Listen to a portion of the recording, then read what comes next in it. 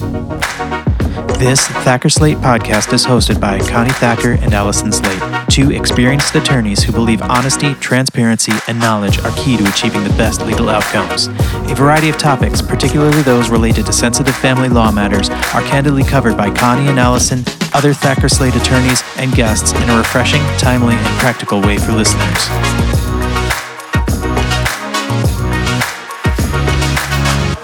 Welcome to the Thacker Slate podcast. I'm here with Allison Slate, my partner. I'm Connie Thacker, and the topic that we're going to talk about today is post-nuptial agreements, not to be confused with prenuptial agreements, which happen prior to the marriage, and post-nuptial agreements that happen while you're married. Okay, so this is the scenario that the marriage date has passed. You're now a married couple, and now reality hits. And there's issues and concerns over finances. There's issues and concerns over how to parent your children. And there's issues and concerns over who's caring for what within the household. So what is a postnuptial agreement? A postnuptial agreement is a contract, and it's between spouses. And it should be made in contemplation of marriage for it to be valid. That means that it's intended to make the marriage work, not intended to be a pathway to divorce court. Generally speaking, those postnuptial agreements are going to address how you're going to deal with your financial affairs during your marriage going forward, including the payment of joint bills.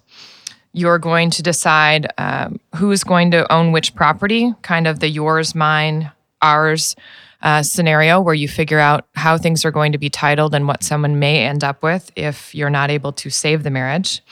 And you're going to resolve what happens to separate property or joint property when either of you leave the marriage, whether that's by divorce or death.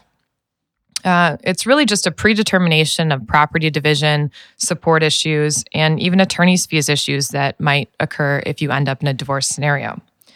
So the difference between a prenup and a postnuptial agreement is a prenuptial agreement happens before you're married, and a postnuptial agreement happens after you're already married. For a long time in Michigan, postnuptial agreements were not valid. And the reason was because the courts had determined that postnuptial agreements are always in consideration of divorce. They're never to promote the marriage, they're never to save the marriage, and so they would pretty systematically turn them down. Fast forward a few years, and there's a recent Michigan Court of Appeals decision that took a completely different approach. And it might have been the facts of that scenario, but we'll go through them and you can decide whether this is your scenario. The parties had negotiated a prenuptial agreement. They spent 16 months leading up to their marriage negotiating that agreement. And lo and behold, the day of the marriage, someone sent an email. And the email completely unwound the deal. So the parties decided to get married anyways. Their family and friends were already gathered there to see them married, so they did. And a month later, they ended up negotiating that prenuptial agreement into a postnuptial agreement because they were already married. Fast forward again, 4 years later, wife files for divorce. And the husband argues that the agreement was not valid because it was a postnuptial agreement, relying on all of the case law that had come before that. And the court said, no, this case is different because this case was intended to promote a harmonious marital relationship and keep the marriage together. And that's what made the difference. Looking at the language of the parties' post-wedding prenup, the court found that it was not made in contemplation or in furtherance of divorce, and instead it was designed to define and clarify the parties' rights. It even included a mandated cooling off period and that the parties attend marital counseling before either one of them could file for divorce. So those are some of the significant differences that your postnuptial agreement's going to have to deal with to convince the court that in fact it was to preserve the marriage and not in contemplation of divorce. So when should you be thinking about a postnuptial agreement? Well, it's at a time when you're not thinking about a divorce. It's at a time where maybe there's stress in the marriage, but you both think that you can work through it. And that is going to be the key difference. If you are thinking about divorce or if someone has filed for divorce, dismissed the action, and it's clear that that's the direction that you're headed, you're going to have a harder time defending that postnuptial agreement. It can be a really useful tool to help you get through difficult situations that may come up in your marriage. But the other thing that you really have to understand, and I know that Connie usually hammers on these issues, is that the other way to make this agreement enforceable is to make sure both parties are represented.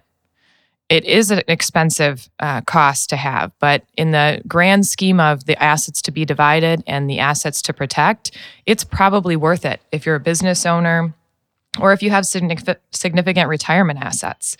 So you want to make sure that you're both represented. You want to make sure that you understand the assets that you have. One spouse cannot be kept in the dark. You can't just go into an agreement and say, well, I think they have this retirement account, or I think their business might be worth that. You really have to hone in on what is the value of that business and know exactly what you're giving up to make it valid. The other thing that can invalidate prenups, but certainly don't apply to postnups, is that they're made under duress, a threat to cancel the wedding, a threat to do something else. And I guess we don't know yet from the case law on postnups, but the same could be probably invoked in postnuptial relationships too.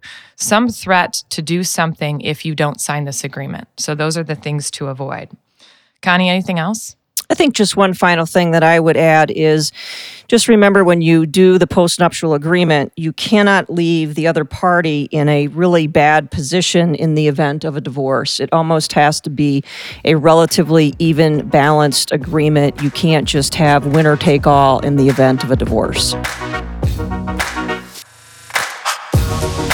Thank you for listening to this episode of our Thacker Slate podcast.